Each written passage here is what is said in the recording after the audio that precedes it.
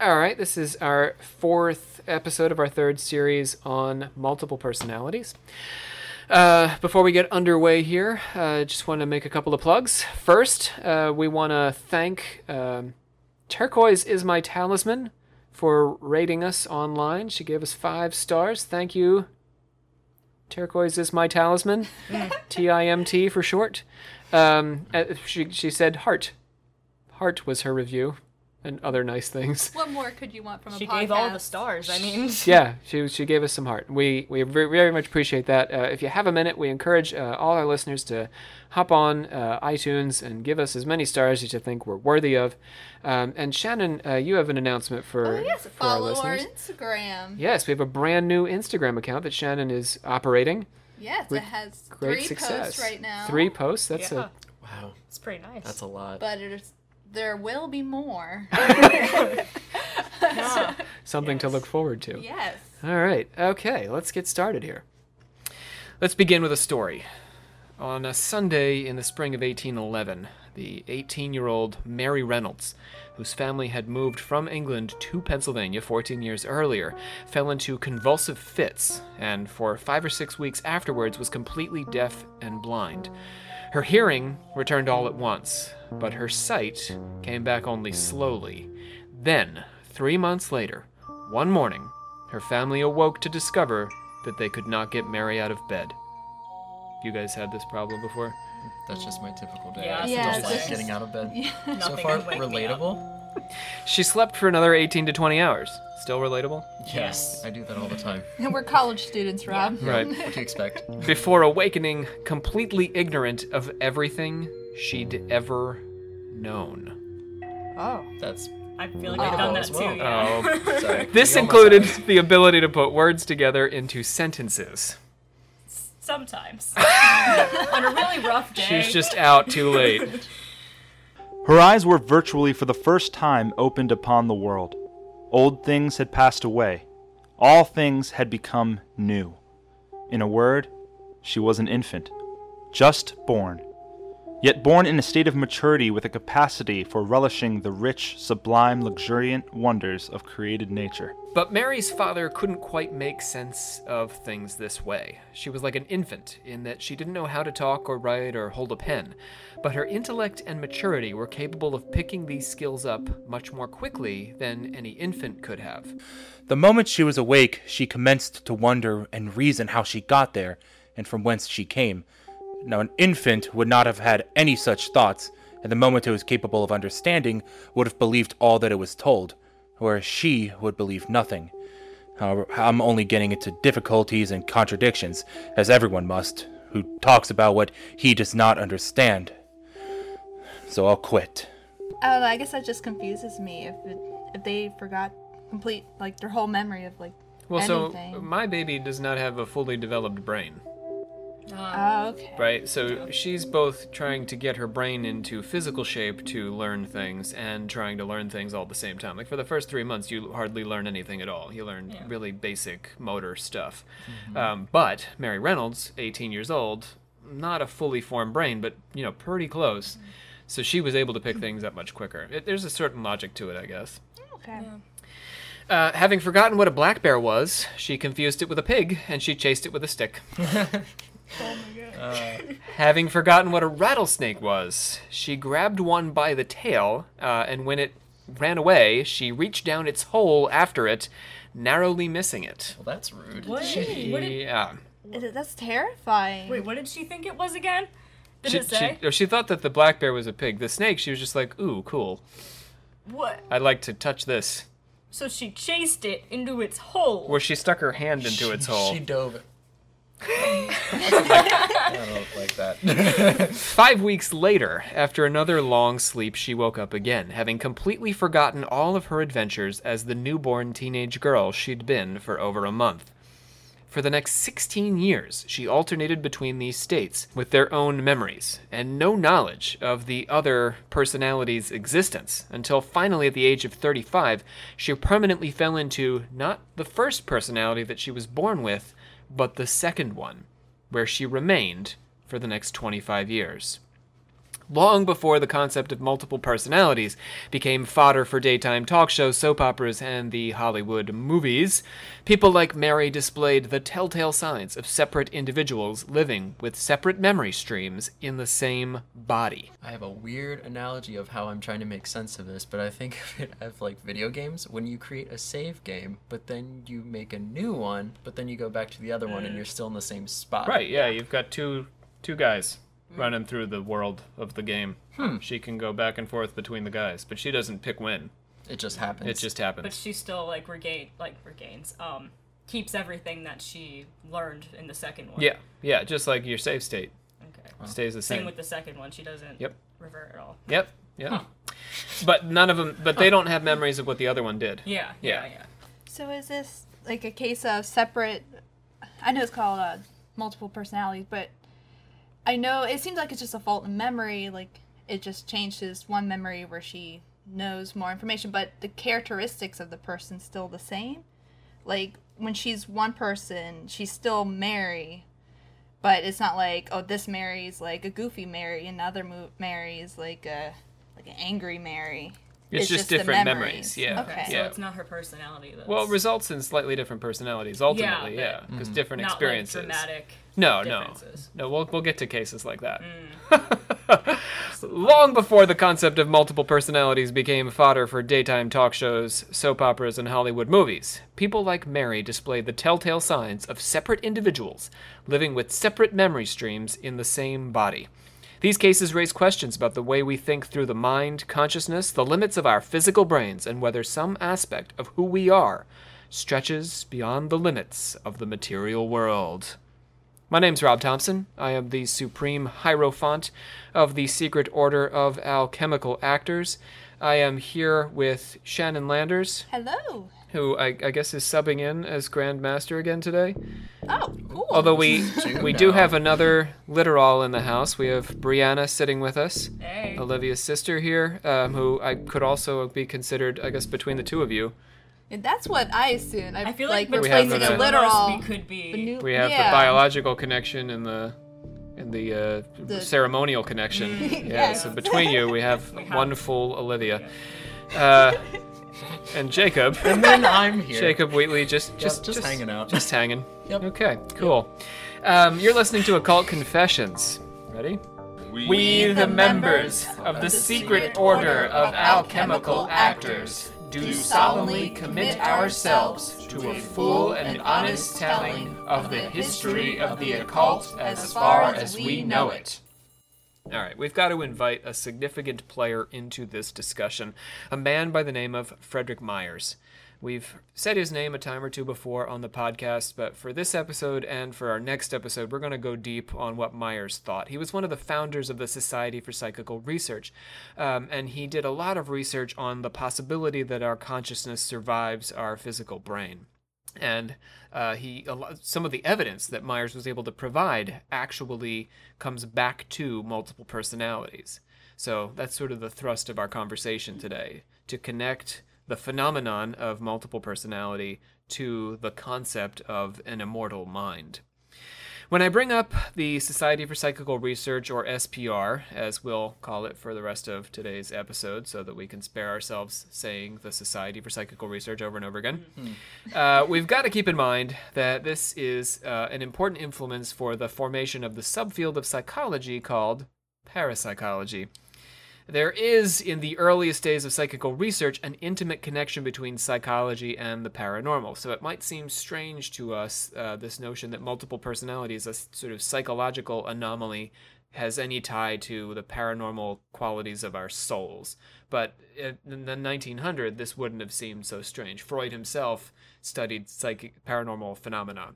Weird, right? Wait, so if our soul consists of our personality, does that mean these people have like multiple souls in one body?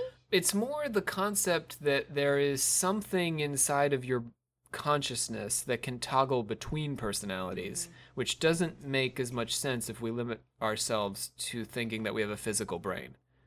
We got to have a whole episode, Shannon, before this makes sense. Okay. Got it. Too soon. Too soon. Too soon. This is in no small part because people like Myers, who believed the human mind was capable of what we might call supernatural feats, were also interested in psychology.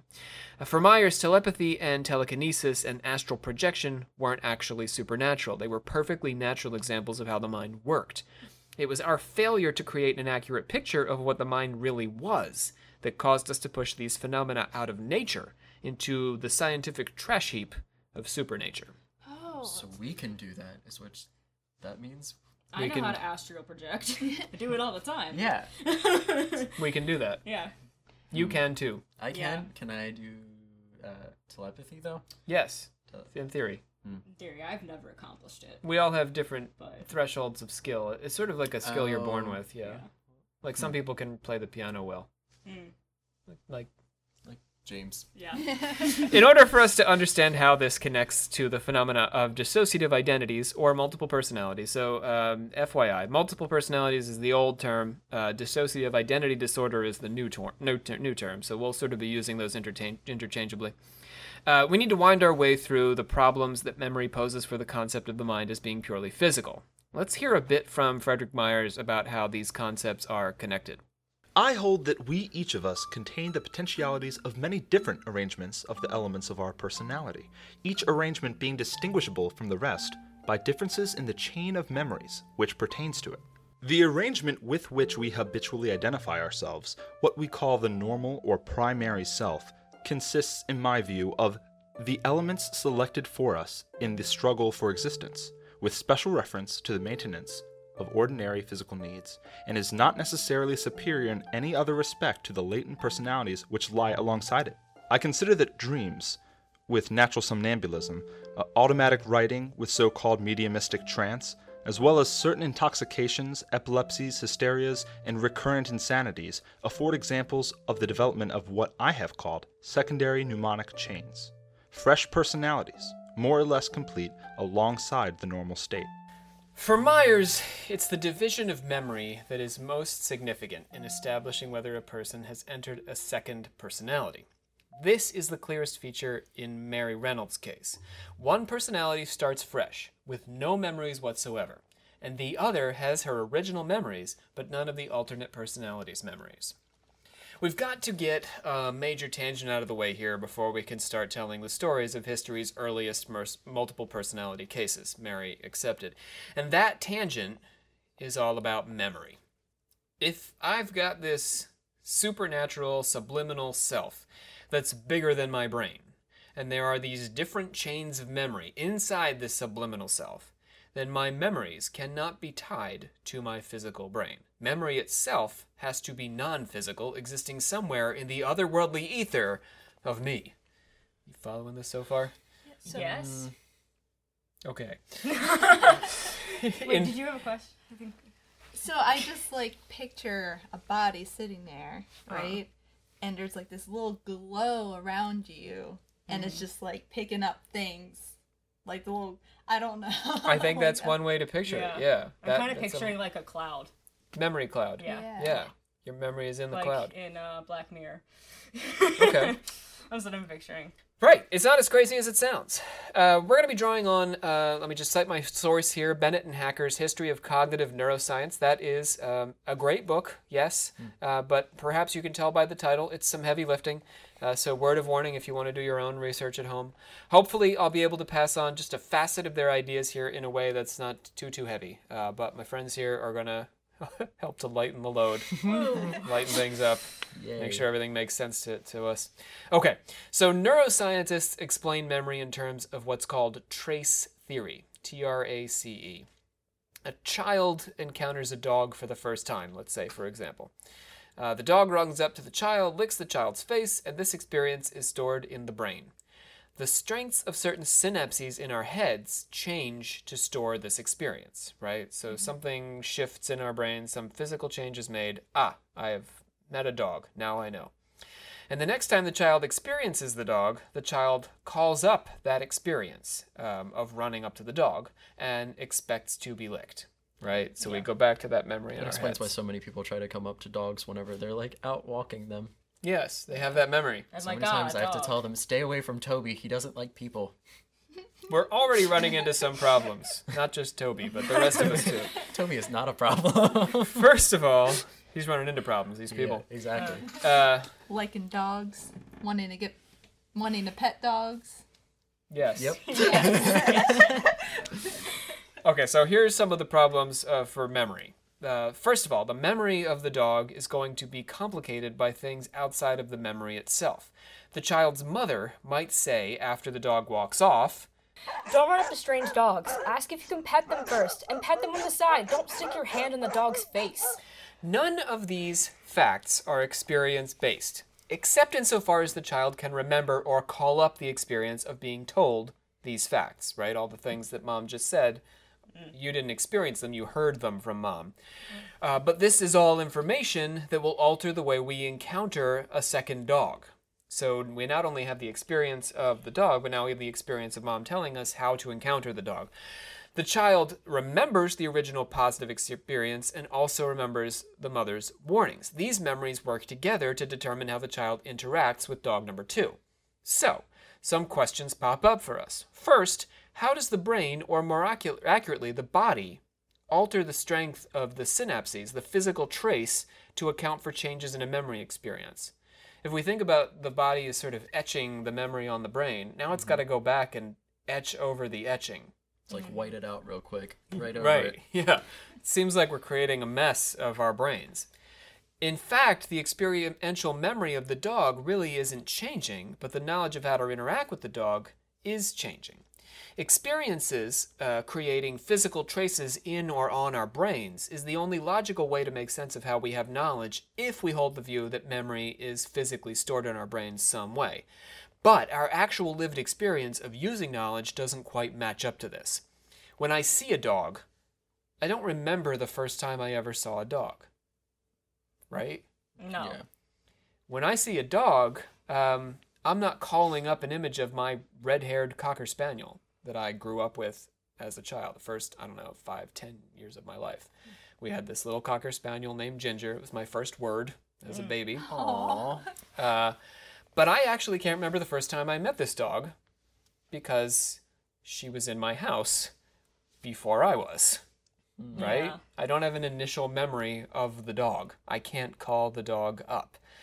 Even things I encountered later in life, like, subject-verb agreement or addition and subtraction function the same way, right? It's not just that I encountered the dog at a period in my life when I couldn't form strong memories. I was at a period in elementary school where I could form strong memories of addition and subtraction and subject-verb agreement, but guess what I don't do when I write a sentence or add or subtract? Remember the time I learned those things in the first grade. I don't suddenly recall myself sitting in the room with the crayons, construction paper drawings on the wall and the teacher and the little borders and all that. I'm not there. I'm not there. No, You don't do I'm- that? I don't do. You do I'm that? just now, Shannon, imagining you just being like, yes, I remember the time. Every single time you Every write. time. Every time, something. right. It makes life more exciting, you know? Shannon's waiting on tables. They're like, "How much is my bill?" She's like, "Give me a yes. second. Let me I- cast my mind back I to the first grade." remember currency. Yes. Currency, The golden yes. age of learning. We don't do this. But the theory is that the experience creates a trace on our brains, but our memory literally doesn't work that way. Neuroscientists like to use the metaphor of a book or cards in a filing cabinet. You store information in your brain the way I store lecture notes in the filing cabinet in my office. The more sophisticated way of saying this is that the brain has some sort of memory syntax or neural code. But if I sent Brianna to my office to grab my lecture notes, on the way back to the classroom, she could flip open the folder and read and understand what's written there. If I sent Shannon to my brain to grab my lecture notes, You she also keep couldn't in your do office. that. Right, I keep those. I also keep my brain in my office, the bottom drawer. I tried before, it just doesn't work. She can't flip through it. She can't flip through my synapses to read what my memories say. And that's not just because Shannon doesn't know the code. The synapses aren't writing a code in the first place. That would mean that your brain is covered in a kind of writing, which it couldn't possibly be. All right, now here's the real killer. Trace theory presupposes memory. So trace theory, again, the theory that our physical brains contain our memories like the filing cabinet and that we're writing on our brains in this neural code presupposes that we have memories. In order to store memories, I need to have memories. All right, let's walk this through. Hacker and Bennett ask us to look at the trace metaphor two ways. First, suppose our memory is these traces coded onto our brains that we can go back and read, the way Brianna does as she's walking down the hallway with my notes. We might think of this like a diary. I record all my experiences in my brain journal. All the dogs I've ever met, all the girls I've ever had a crush on, all the ice creams I have ever ice creamed. And I can go back and I can read those memories whenever I need to. Oh, look, there's Kelsey. Do I have a crush on her? Let me check. Not since Tuesday. But remember, along with my experience of dogs and girls and desserts, is all my memories of how to do things, like adding, subtracting, baking sourdough bread, and here's the big one, reading. If my diary is my brain, then I have to have written in there my memory of how to read my memories. Let that sink in for a second. The skill of reading my diary must be stored in my diary, right? Otherwise I wouldn't be able to access it. But if I don't know how to do it without reading it, then how can I ever access that ability? My diary has to remain incomprehensible to me. It's like if the diary were written in invisible ink, and the explanation for how to make the ink visible was also written in invisible ink. Do you see? Yeah, that's rough. We have to remember the code, but we need a memory in order to remember the code. So there couldn't be a code, right? There's no way to figure out the trick, and I'm stuck on the outside of my own memories.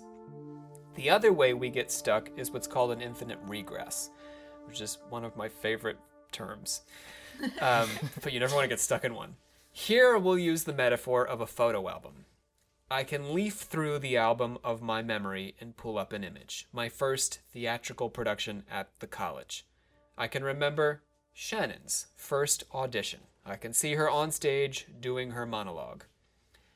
But in order to make sense of that image, I have to remember who Shannon is, and what our stage is, and what show we're doing. The photographic memory presupposes that I already have memories to make sense of it, right? If I'm picturing Shannon on stage giving an audition monologue, there's a whole lot of memories that have to come in even before I can process what I'm seeing. I have to know what a monologue is, what an audition is, what Shannon is, all these things. There's medical evidence that patients who have suffered from brain injuries have temporarily lost their ability to remember life events or skills. I just can't place Shannon's face. But when the area of the brain healed, the memory immediately returned. Oh, that's Shannon. If the brain was a written record and had been scratched or scarred, then the memory could never be fully recovered. But if the brain is only a mechanism to pull those memories down out of a superphysical subliminal self, one more time, a superphysical subliminal self. Here's where you guys go, ooh. This scenario makes more sense. There is no such thing as storing memories in the brain. Rather, the capacity to remember various kinds of things is causally dependent on different brain areas and on synaptic modifications of these areas. Myers offers a solution in the form of a disembodied mind. Our digital world has given us the language of cloud storage, which we sort of alluded to. Our Buffy the Vampire Slayer fanfic and naughty selfies are stored on the cloud.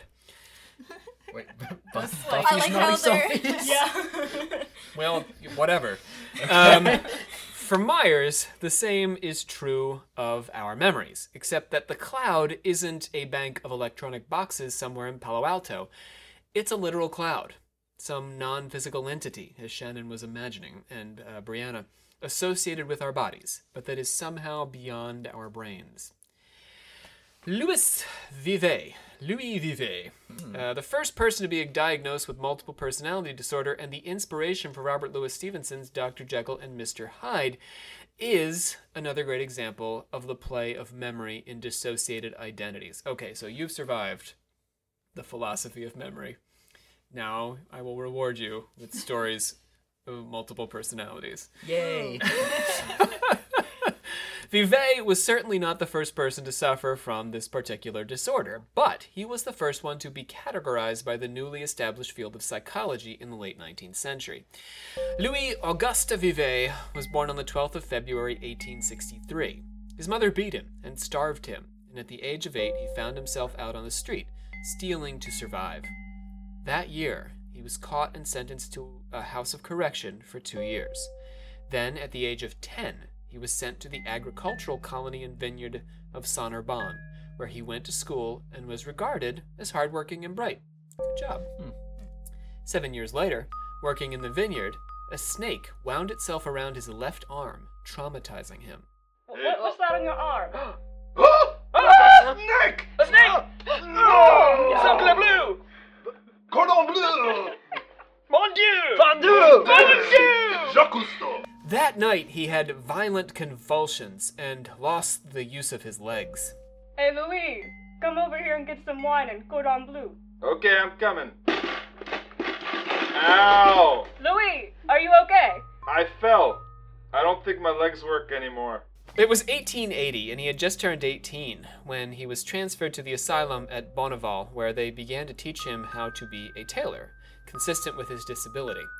A year later, after his hands worked. What do you mean? So, I just saw Asylum and Taylor, and I don't know. oh, well, they need clothes.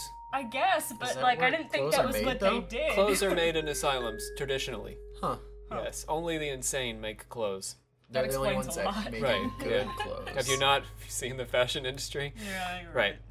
So, Whoa. a year later, after a 50-hour spell of convulsions drifting in and out of coma, he wanted to get up and demanded his clothes to go and work in the fields. Hey, Louis, Hey, where's my clothes? I need to get back to work. I need to start digging. but you're paralyzed. What? No, I'm not. Look at these jumping jacks. They're great. I did 4 jumping jacks. He didn't recognize any of the patients he'd spent the entire year with. His personality seemed to have changed. He was ill-tempered and immoral. Hey, Louis. I don't like the way your face looks, so I took your pocket watch. But that was my favorite pocket watch. He was released from the hospital and visited his mother in Chartres before taking up agricultural work again. But then his attacks returned. He had bouts of paralysis, sometimes through his whole body, and violent changes in mood. When he was paralyzed from the waist down, his personality was gentle. But when he could walk, he picked fights and tried to steal things. His doctors discovered that when he was paralyzed, they could hypnotize him, and in this state, he could walk again. In April 1884, he woke up surprised to find his clothes were not at the foot of the bed, and convinced that it was still January. What month is it? Hey, Louis. It's not January. I really like that pocket watch. It's my pocket watch. He enlisted in the Marines, but he stole while in their ranks, and they determined him to be of unsound mind, sending him to l'École de Médecine Navale, the school for naval medicine, at Rochefort. Okay, but like, how did he go into the Marines if he was in and out of being paralyzed? I'm just imagining one day he's like up and at him and he just goes limp outside. What year was it? Maybe they were desperate. The Napoleonic Wars had taken their toll. They just really needed men. So And they- how do they explain? Do they pretty much have like 2 separate glowing things around them that they're picking up from? Is that what they're getting at? The brain is picking different streams out of that cloud. Yeah. So now there's like 2 clouds following this one person. Well, Or it's just one big cloud. It's like, they're like picking and choosing which parts to actually that. put into this right. vessel. They all exist in the cloud. And they're not aware of each other because that awareness is just the mechanism of the brain pulling from the cloud those streams of memory. So if it's just one big cloud, then how does everyone have their own unique personalities? How come everyone doesn't? No, we each have our own cloud. We do have each one. Yes, yeah. Yes. It's not a shared cloud. It's like we each have our own can't big share cloud those pictures that of we can Buffy. just- No, but I have my own fanfic. There you go. Right, my own selfies. Myers talks about cases where the controlling influence of the subliminal self, which pours over into our conscious self through a permeable boundary, reaches a certain intensity that precipitates a change in consciousness, and the particularly subliminal personality takes over. So these fits that Vevey experienced appear to have been a spilling over of one or another personality, allowing that personality to take over the organism, as we're talking about here, Shannon. So the personalities exist in the cloud. You've got your personality, but then if there's this subliminal personality in the cloud that's getting stronger and stronger, it pushes on the boundary between the cloud and you, and until it becomes you. Does that make sense? Yes. The fits that Vevey experienced appeared to have been a spilling over of one or another personality, allowing that personality to take over Vevey. Significantly, as with Mary Reynolds, each unique personality had its own string of memories that the others did not access. One knew he was paralyzed, the other had no idea that he had ever been paralyzed. The case of Vevey also reveals something really fascinating about people with multiple personalities. Each personality can have its own psychophysical states. Back to this paralysis. Vevey's personalities either were or were not paralyzed. In other documented instances of dissociative identity, there's cases where one personality has an allergy that another does not. A person could get splotchy and lose breath near a peanut, but the exact same person, when switched to a different personality, could enjoy a peanut butter sandwich without incident. Even more fascinating, children often develop alternate personalities to cope with abuse. Louis' rough, thieving personality probably came from the year he spent stealing to survive. A parent may singe a cigarette burn into a child's arm, and when the child switches personality, the burn vanishes. But then, when the child switches back, the burn returns for as long as the personalities alternate.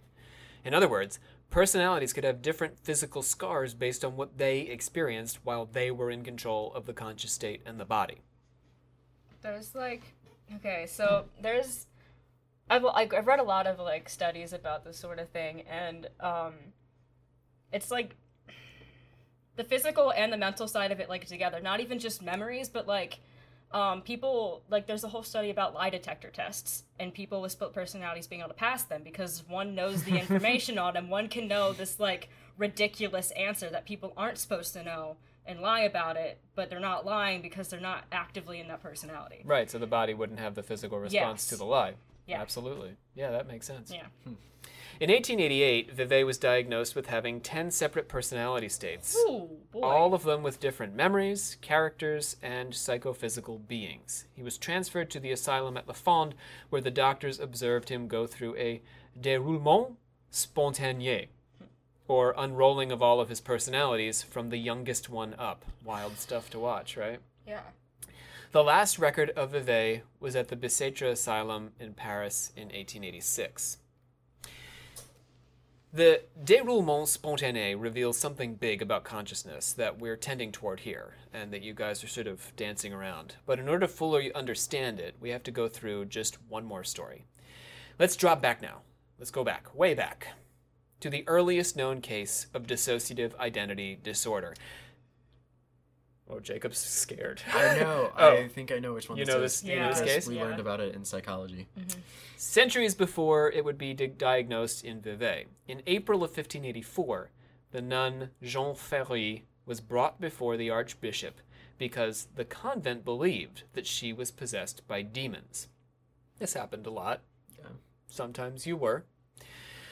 They had good reason to think so. She says a demon named Corneau, or Horns, drew her to him with candy when she was 4 and has since controlled her. Never take candy from a demon. He prevented her from eating with the other nuns at her Dominican convent and forced her to eat alone in the attic. For some reason, that gave him pleasure. Yeah. He wanted her to. So when she would try to eat alone with the other nuns, the demon would make it unpleasant for her until she just had to go up into the attic. But why the attic like that? There's so many other places. Why was he to the attic? It's the grimmest place of all. Another demon, Sanguinaire, caused her to cut herself. We see the word blood in there, the French word for blood. And another, Garga, protected her from pain when she was beaten as a child, but returned to prompt violent head and body banging and self-strangulation in her early adulthood. So the same demon that was protecting her has now returned to torture her in the same means. Protected her from violence is now causing physical violence. You want some candy? And you want to bang your head against that wall? The attic. Blood. While this might be a good case for straight demonic possession, it's a bit more complicated than that. Beginning with her visit to the Archbishop, Mary Magdalene also visited her, and in August spoke to her, offering to protect her and drive away the devils. It is I, Mary. I will protect you from these evil demons. I will bathe you in my oils, and I will scare them away. Woo! Unlike the demons who possessed Jean, Mary Magdalene was a visual and auditory hallucination who nevertheless did not coexist with the demons. Mary Magdalene, so in other words, she only saw Mary Magdalene when she wasn't possessed by demons. When she was possessed by demons, no Mary. Mary tried to purge the contracts that Jean had created with the demons, but Jean couldn't find the contracts because they were hidden in her body. Then, in the course of a November exorcism, she became like a child, forgetting all that she had learned after the age of 4 and struggling to walk and talk. She asked the Archbishop to be her grandfather, and he said, okay. And she continued in this juvenile state of mind. It was that easy. It's all you have to do is ask. If ever you happen upon an archbishop. You just say, "Can you be my granddaddy?" And he's like, "Yeah, man." Yeah. It's exclusive to archbishop. As far as I know, the only evidence I have is that archbishops will do it. If it's a minor canon or, I don't know, a cardinal, perhaps not.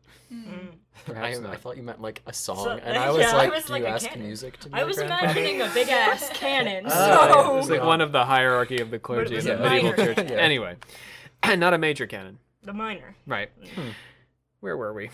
While demonic possession is not something we easily rule out in this podcast, this case has a series of hallmarks of dissociative identity disorder, the conflicting personalities battling between good and evil, and the loss of memory of acts committed by other personalities, like, for example, the hidden contracts, which she couldn't find, right? She wrote the contract, but then she hid them while possessed by the demon, so that's why she couldn't find them again. The way Mary Reynolds couldn't remember a personality, or Louis couldn't remember being paralyzed. As well as the age regression with its accompanying loss of memory. We see these memory streams yet again. The Archbishop took pity on Jean and taught her as if she were a child and moved her into his house to care for her. He absolved her and broke her contracts with the devils. But pressured by rumors that his treatment of Jean was too intimate, he decided to send her back to the convent. So even back then, the Catholic Church was concerned about leaving young people alone with the clergy. Yeah. Jean exploded in a fit of rage, beating the Archbishop and his assistants, and he relented and said, okay, you can stay. In May 1585, she confessed to doubts she'd harbored about her faith, and the Archbishop blessed her. Then in September, she was finally moved back into her own room at the convent. In November, after promising Mary Magdalene that she would write an account of her experience, the now 50 devils inhabiting her were finally dismissed from her body. Begone, demons! Take your candy out of my attic. I was too good for this band. Like now? Shoo. Let's do a bit of analysis here and try and understand what Jean's story had to do with our discussion. There's a turmoil inside of the young nun. She seeks to be nurtured by a father figure, an experience she seems to have lacked as a child. Also, she is conflicted about the faith she has committed her life to. These are psychic disturbances on a very deep level, and her demonic possession not only manifests these inner conflicts, it also ultimately resolves them. She not only produces the demons Maimon and Belial, but also their counterweight in Mary Magdalene. Her demons push her to receive help from the Archbishop and won't let her leave him until her underlying disturbance is solved. And ultimately, she finds the peace that she needs with her faith and with her unresolved father issues. Jean Ferry's demons and Mary Magdalene all manifested in and with Jean, ultimately to resolve her inner psychic pain. But let's just reflect for a moment on the fact that Jean's demons knew about each other and were able to work together, 50 demons, who manifested one at a time in her, but operated as a team. If the demons could only manifest as personalities in Jean's consciousness one at a time, where did they meet each other? How did they interact? Where did they make their plans? There must have been some underlying self for these personalities to play around in, some hidden self below the surface of our conscious mind. This is what Myers is saying about the cloud, the subliminal self.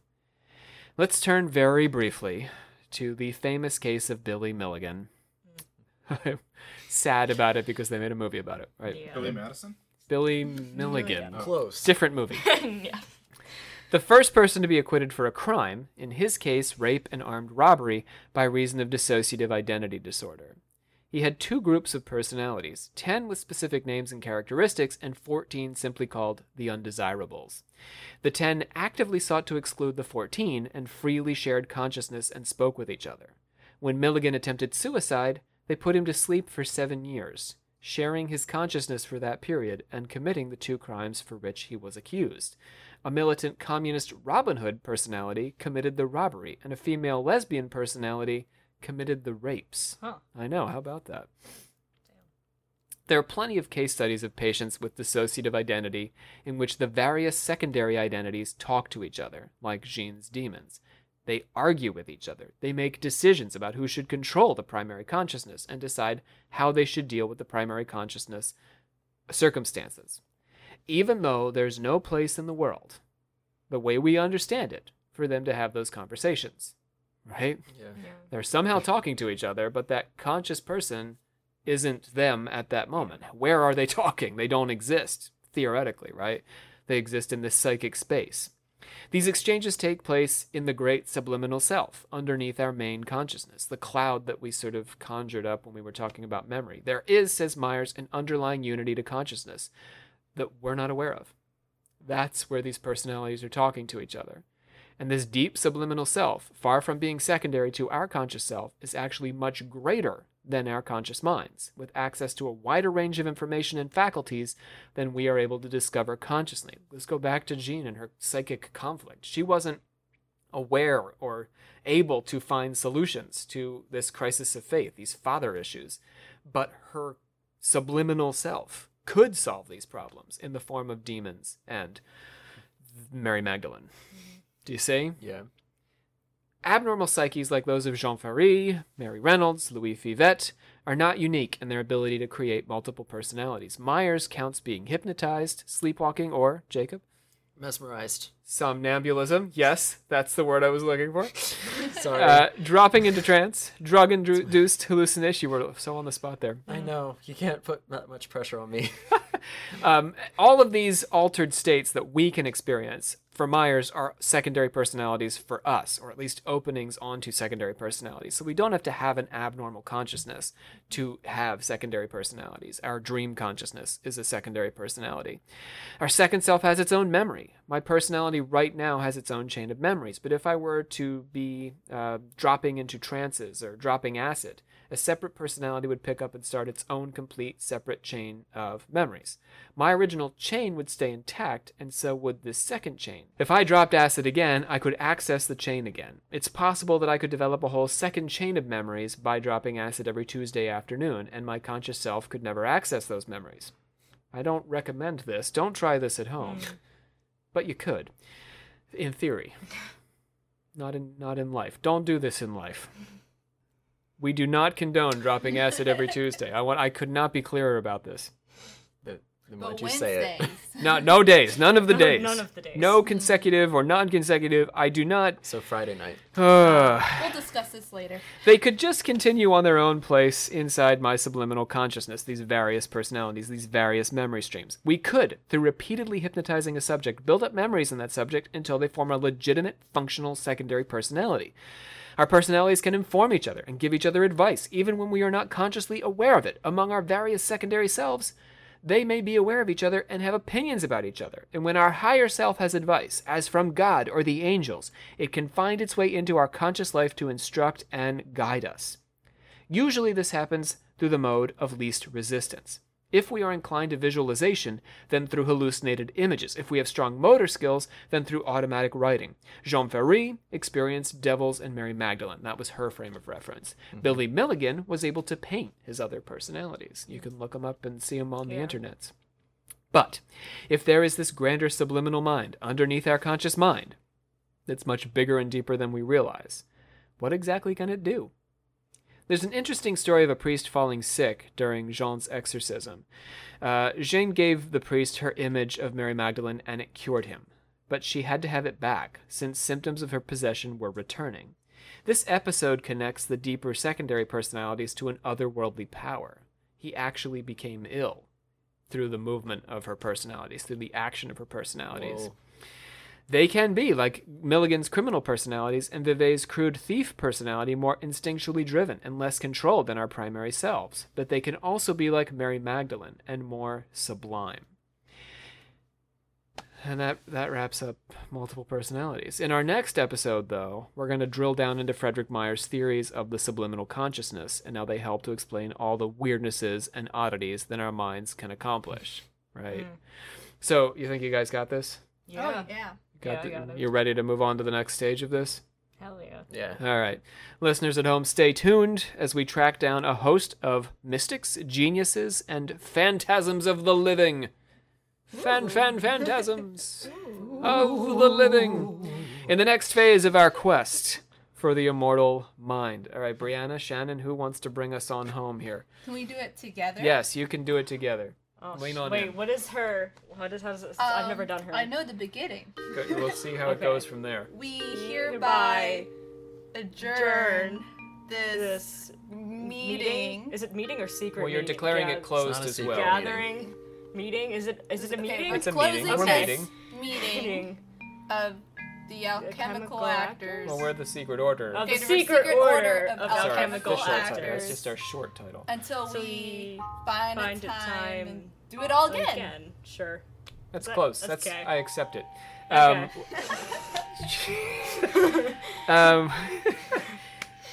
Right. You can find us online at www.occultconfessions.com, where you can click on the donate link to visit our Patreon page. $1 a month would be more than enough. We also want to remind you to go ahead and review our podcast. Give us as many stars as you think we are worthy of. All of the stars. As many stars 5. as possible. Yes. And 6. Check out our Instagram. check out our Instagram. yeah, we have yes, one we have of a those. brand new Confessions. Instagram. That's Yeah. true. Yeah, it's a baby.